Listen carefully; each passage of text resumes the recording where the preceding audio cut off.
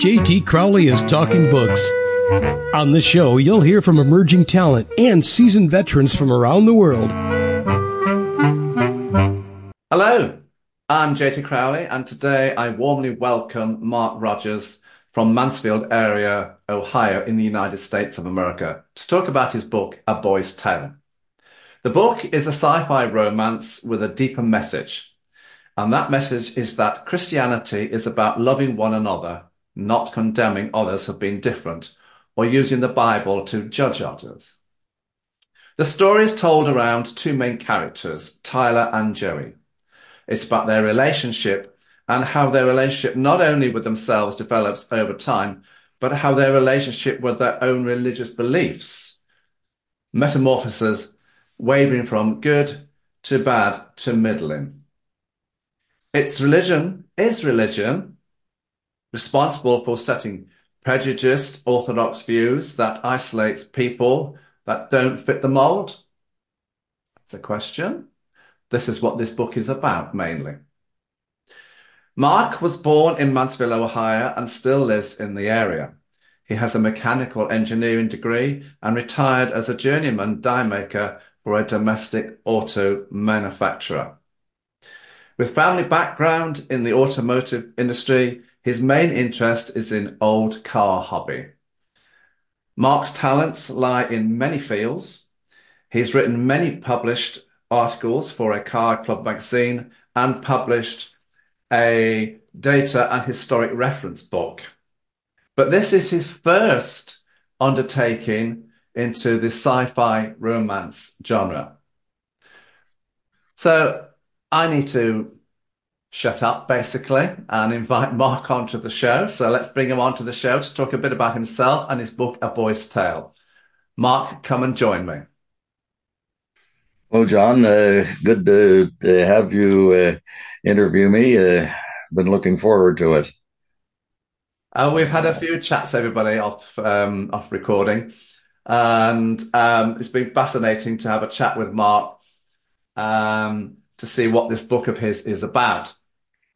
So, Mark, but what I want to do is, before we actually open the book, as I say on every interview, I would like to know a little bit more about you and why you wrote this book. So, who is Mark Rogers, and why did you write this book? Could you care to tell everybody? Okay. Well, just basically, I'm an ordinary guy that I had a rough childhood. I was terribly bullied, and was what affected me for the whole of my life. So when I got the opportunity to do something for the benefit of others, I got involved in an online project called the Trevor Project.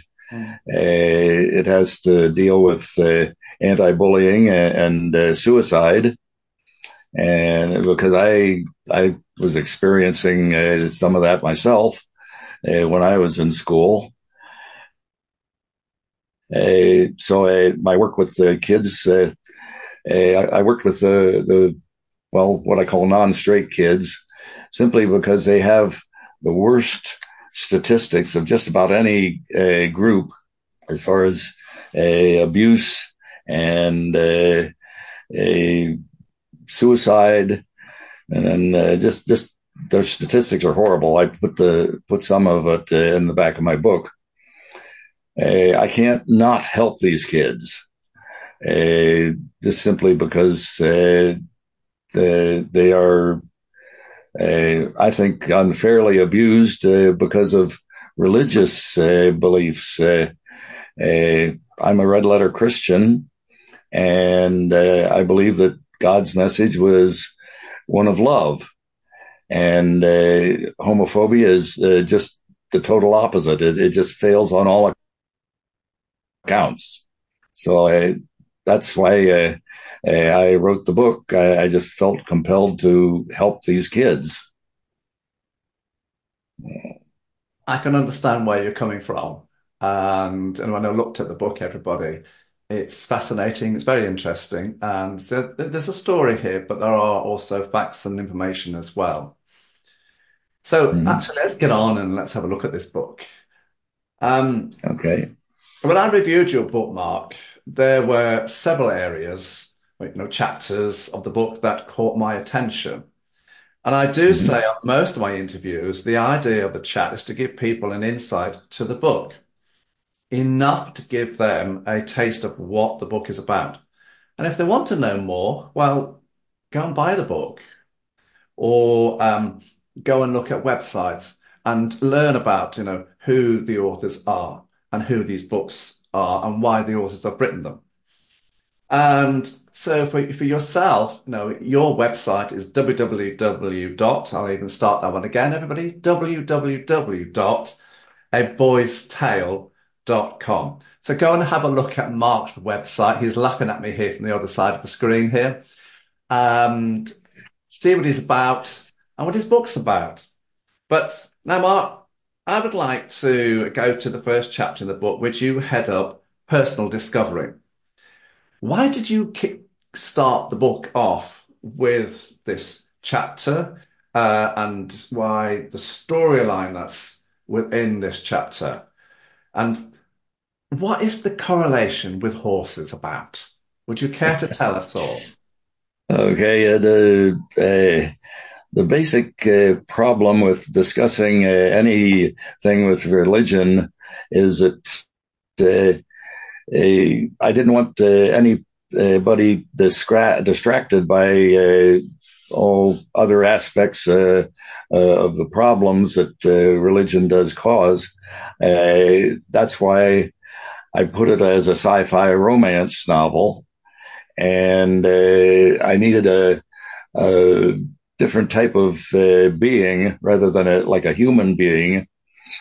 So I thought, well, what particular species of animal is most in line with the kind of behavior and demeanor that I want my imaginary planet to be populated by. And the fact that horses are basically benign creatures, they are very docile, although they can get riled up at times, but they're very uh, uh, integrated with their own species. Like you have Clydesdales and thoroughbreds and Palominos, and you can put any breed of horse in with any other, and they all get along. And that seemed to kind of be a natural thing. As far as why I started out where I did with the story. It started out with Tyler's discovery of he was started growing a tail, which is one of the features of the people on this imaginary planet. Instead of facial hair, like we human males get when we hit puberty, they grow a tail. And the fact that he was hitting puberty and his tail was starting to grow, that seemed to be a logical place to start the story. I do want to emphasize that the title, A Boy's Tale, is spelled Tail rather than Tale. And that's also in my website, aboystale.com. I wondered why it's Oh, spelled that way, as opposed to tell yeah, us the story. Ah, now I know. There you go. yeah. Now, Mark, this isn't a big book.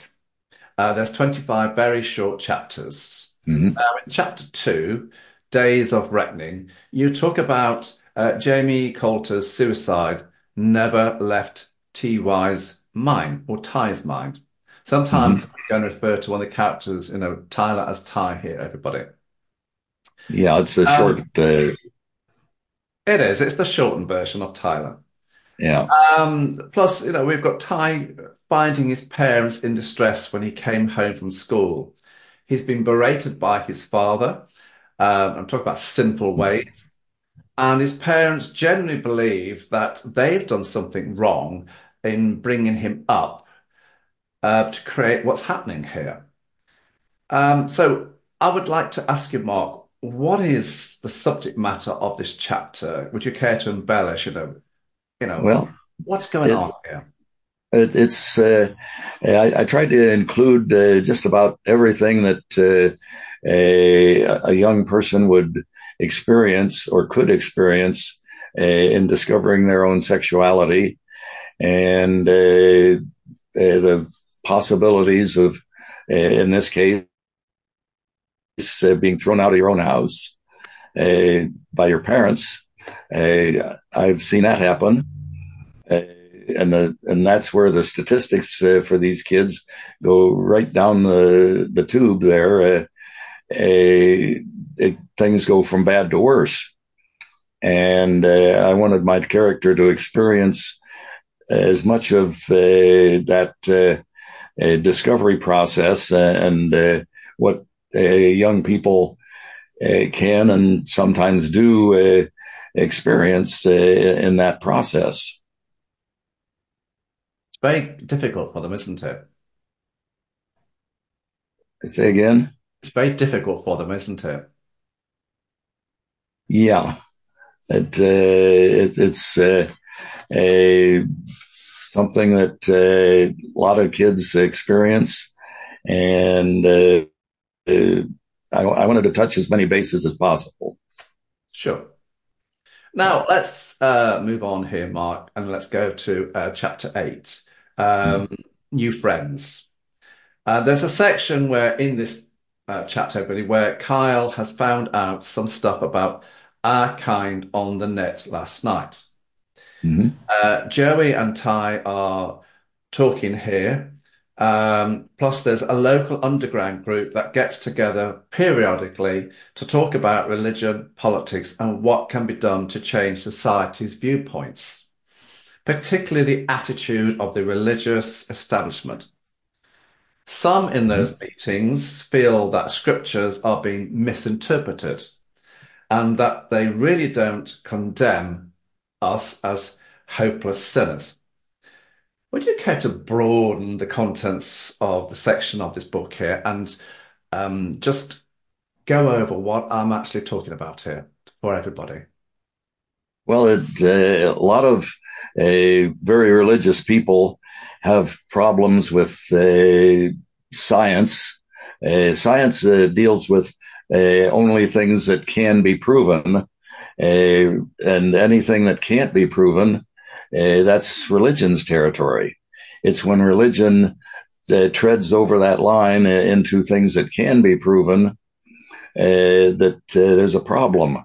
And that's where when you have a difficult situation like they had there, their government was a theocracy, and they were ruled by their scriptural readings. In this case, a misinterpretation of the scripture. That's what is why that group of scientists and people who didn't believe quite the way the theocracy said they should believe were all kind of underground as far as trying to communicate with one another. In this real world, we do have things that people and groups that are above ground, talking about it, but it doesn't seem to affect the religious community that is so hardcore in believing that the Bible is always right, and that whatever they read is the way they interpret things is the way to go. That's I feel debatable. I think that we should look at the Bible as a rule book, or as not a rule book, but a guidebook. Christ himself said, study the scriptures. He didn't say read them. He said, study them. And you have to take everything in the Bible as a something that you want to filter through Christ's message of love, and then see if it applies or doesn't apply. The Bible's full of tales of people behaving badly, and that's where they cherry pick the Bible for these verses, and they can easily misinterpret what the message is supposed to be. So that's what I'm trying to illustrate with the story there. Yeah, we shouldn't judge. Let's not judge people. Yes. Mark, talk to me about the grooming session in chapter 13. In particular, the conversation between Kyle and Tyler. What's the message here you're trying to get across? Well, it's just something that is part of their domestic relationships that in grooming the tale there, it provides a little bit of sexual stimulation, so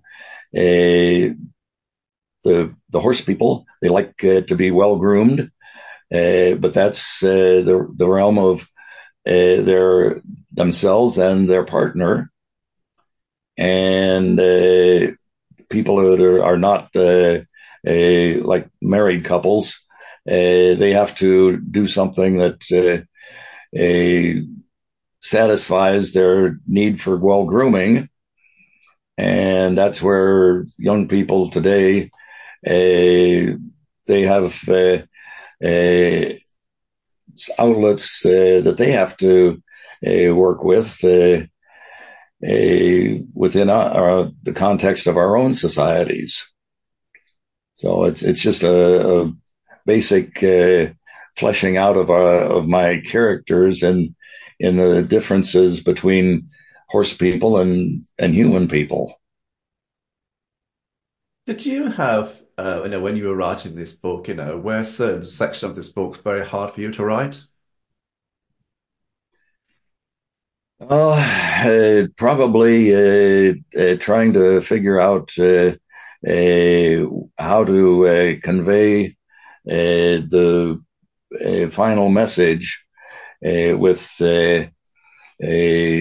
well, in this case, I call him the Great One, which is God, the message that God wants us to have, and how to get that message through to the horse people. And that's where the activity of the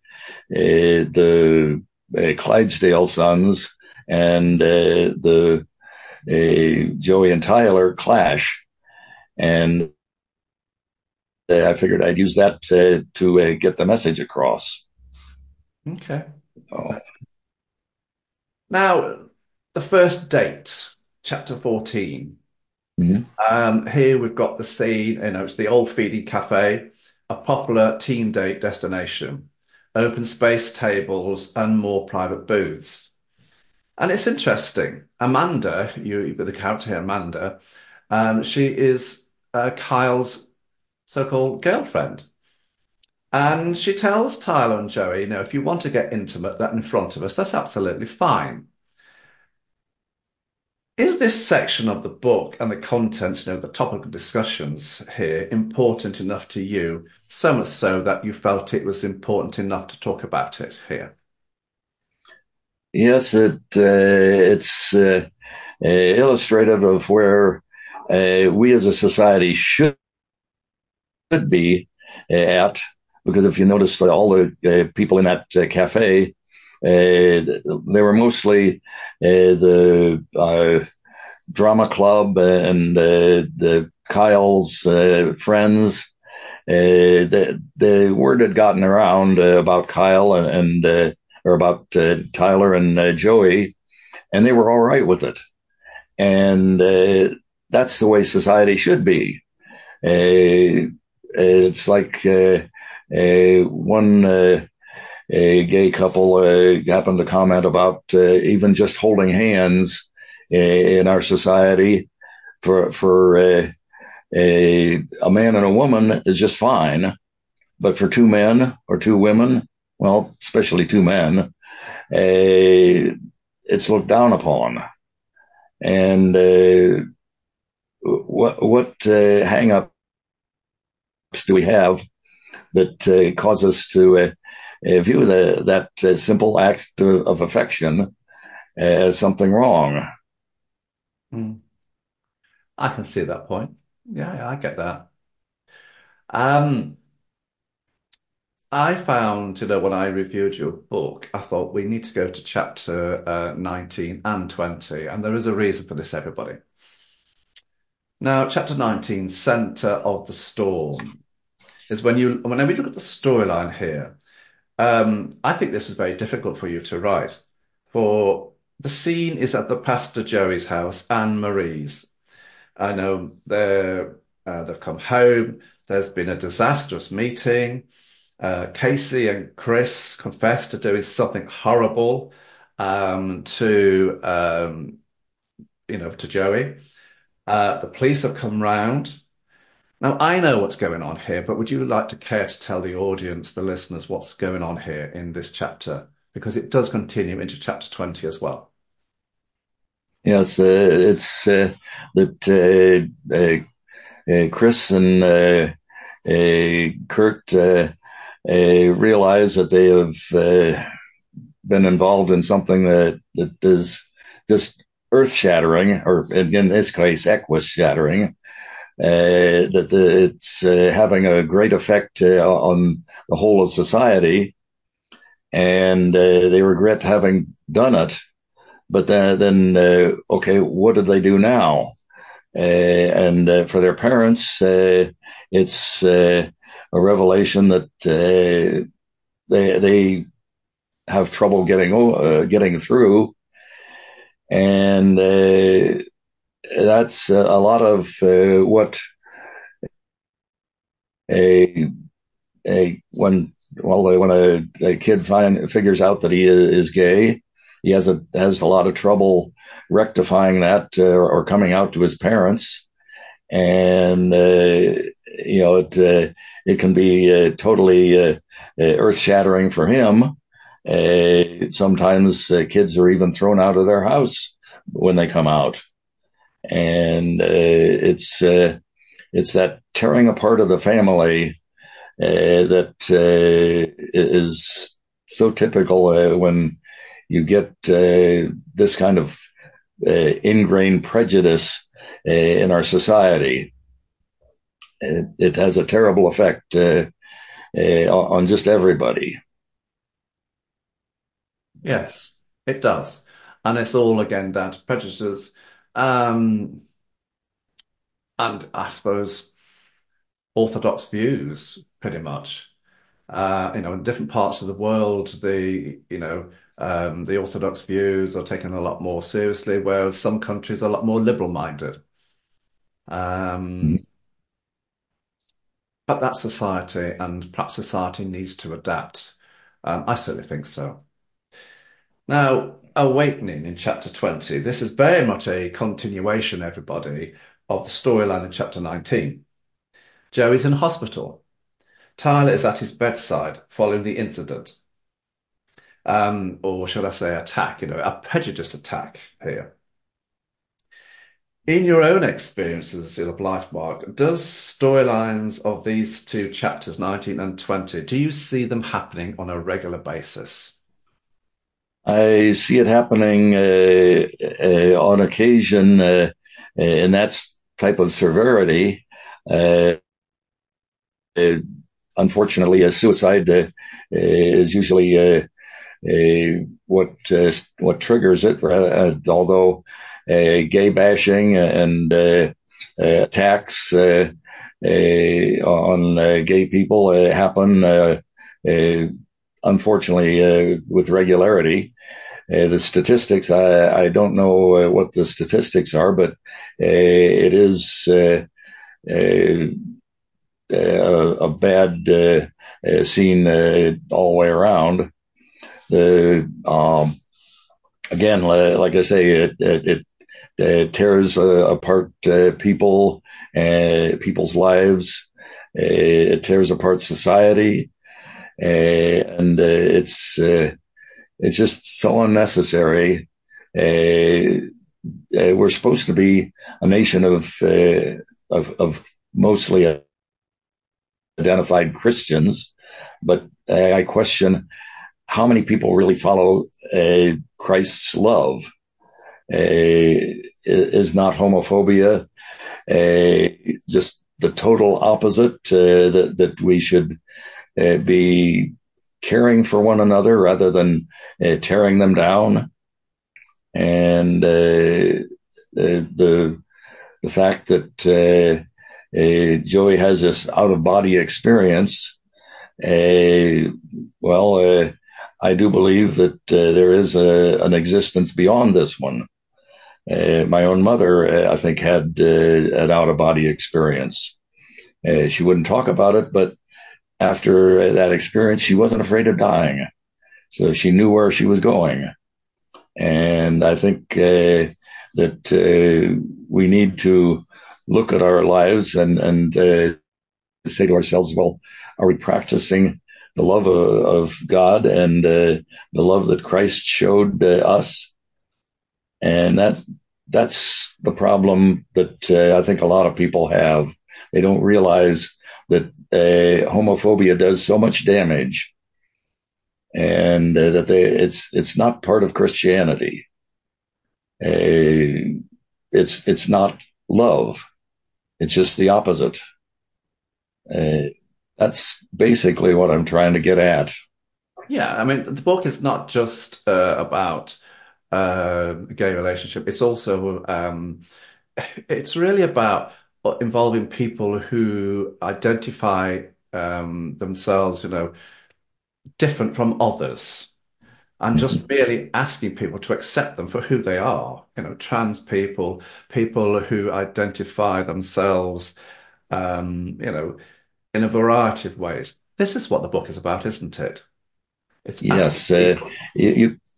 yes, you could fit just about any differentness into the book, and the message would all come out the same. Whether it's sexual orientation, race, color, religion, background, any kind of difference, we're all different. I mean, even identicals are their own people. They're different in some way or other. I think God loves diversity, and that's the thing that we should celebrate, is the diversity of the human species. We should celebrate the fact that we are all different, rather than trying to make us all the same. I've heard the argument that some people say, well, God created me gay. God created me as a trans person. God Mm-hmm. created me. This is my biological makeup. This is who I am. I was born this way. Yeah. So surely people should be accepting that this is what, um, you know, this was God's plan, that these people are the way they are. And we should accept that, get on with it, and embrace them. Is that Yes. a fair comment? Yes. The thing is, it's I feel a bit like being left-handed. Most people are right-handed. Some people are left-handed. I think we are born with whatever sexuality we have. It can't be changed. It's pretty much been proven that fact, but the whole aspect of this religious looking down on gay people is based on the idea that it's a choice. It's not a choice. And the simplest definition of a sin is a willful disobedience to God. Notice I said willful. If it's not willful, it can't be a sin. So being born gay or bisexual or trans or whatever, it's not a choice. It's the way we are.